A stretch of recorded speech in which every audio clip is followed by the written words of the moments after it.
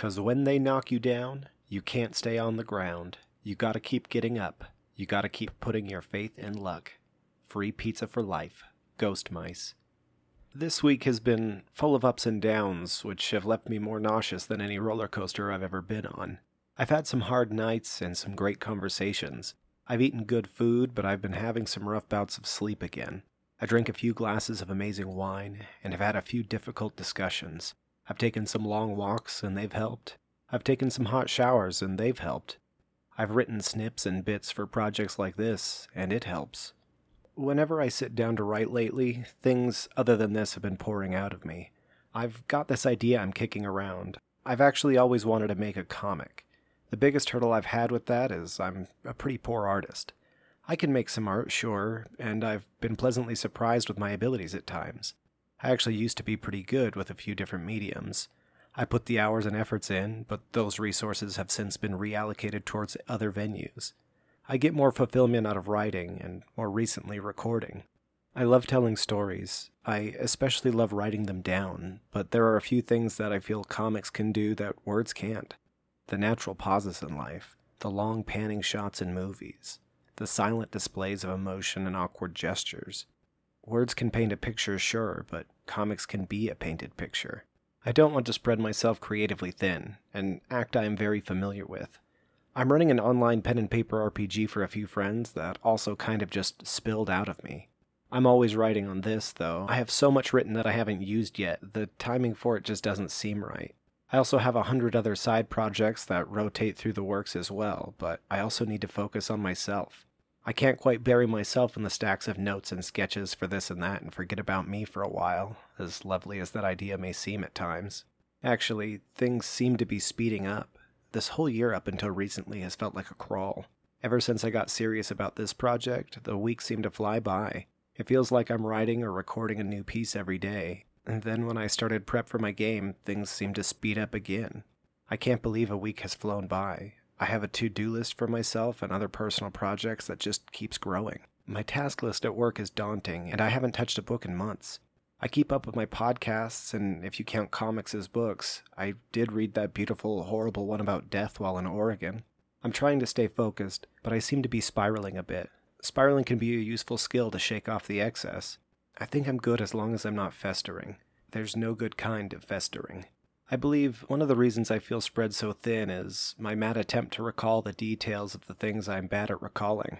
I am highly reliant on my phone's ability to take notes for me.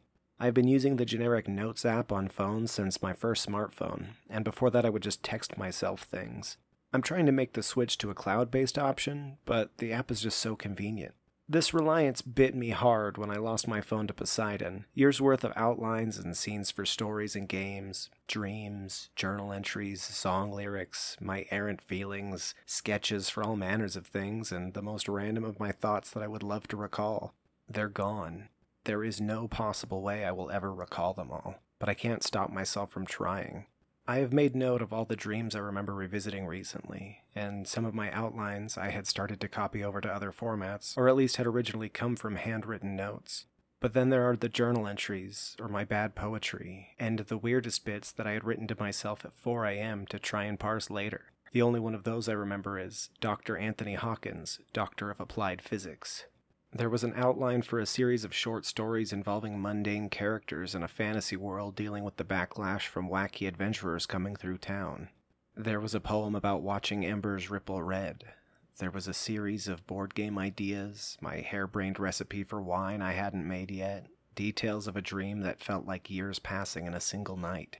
The one bit of odd dream and poetry I do remember clearly was the first note I made on that phone. I'll recite it for you, not from memory because I am reading a script, but it takes no effort to recall this thing. I saw it 100 times over the years, and it has always haunted me since that late November 2 years ago when I penned it. Bed and sleep don't seem to mesh in torn-up dreams where the dogs bark fresh. This I had typed following a strange string of nightmares whose details I didn't need to record further than that one line. If you've ever had a dream you couldn't escape, you'll understand me a little bit more in this story. A dream that, even though you wake briefly, you can't help but sink back into, again and again.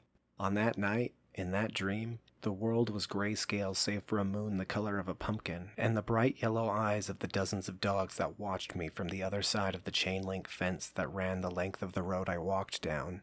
These dogs were at first silent, but I could see the hunger in their eyes and the tightness of their skin against their bones. The whites of their teeth shone in the black and white night I walked through. Then I heard the word, fresh, a low, breathy whisper.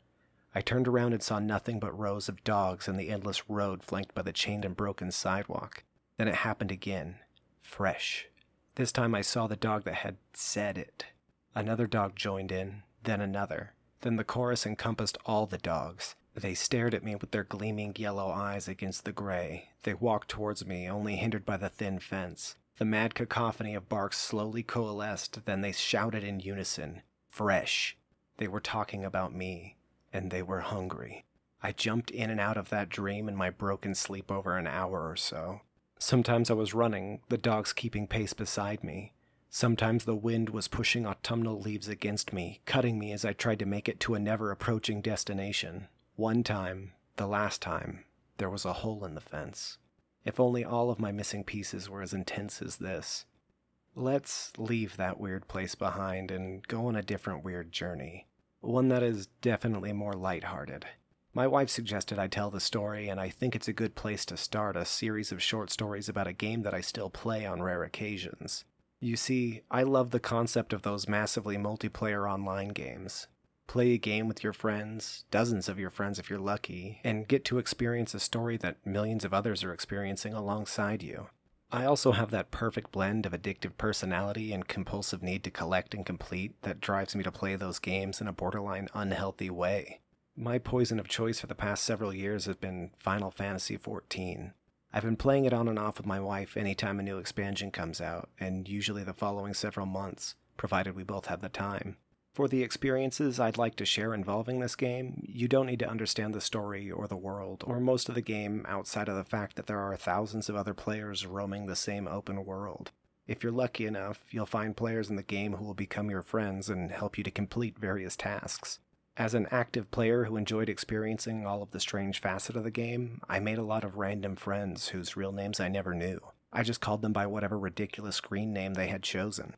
I would fight monsters with Furious Wolf, gather rare ingredients with Emma Rolled, buy potions from my alchemist neighbor Snooty Boots, and delve into dungeons with my warrior pal Big Smallman. It wasn't odd for me and my wife to be playing and for the conversations to make no sense due to the bizarre series of names our friends had floating above their character heads. One day, while out running errands for the local nobility, my wife exclaims, "Hey look, it's Tater Tot." "Who's Tater Tot?" I replied. "You know, your friend Tater Tot." "I don't know any Tater Tot." "Yes, you do. Look, there he is again." "Who the heck is Tater Tot?" She stood up angrily and pointed at the character whose moniker Tater Tot hung above his head. That's when it clicked. The character bore a striking resemblance to my adventuring pal. "You mean Wonder Nugget?" She stopped and just grinned.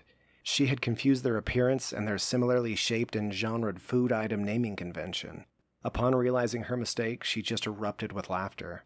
To this day, I would refer to tater tots as Wonder Nuggets. Thanks for listening. We had another big step this week.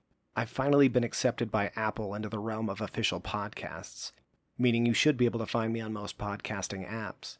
There are still a few bugs to work out, so let me know if you encounter anything weird out there.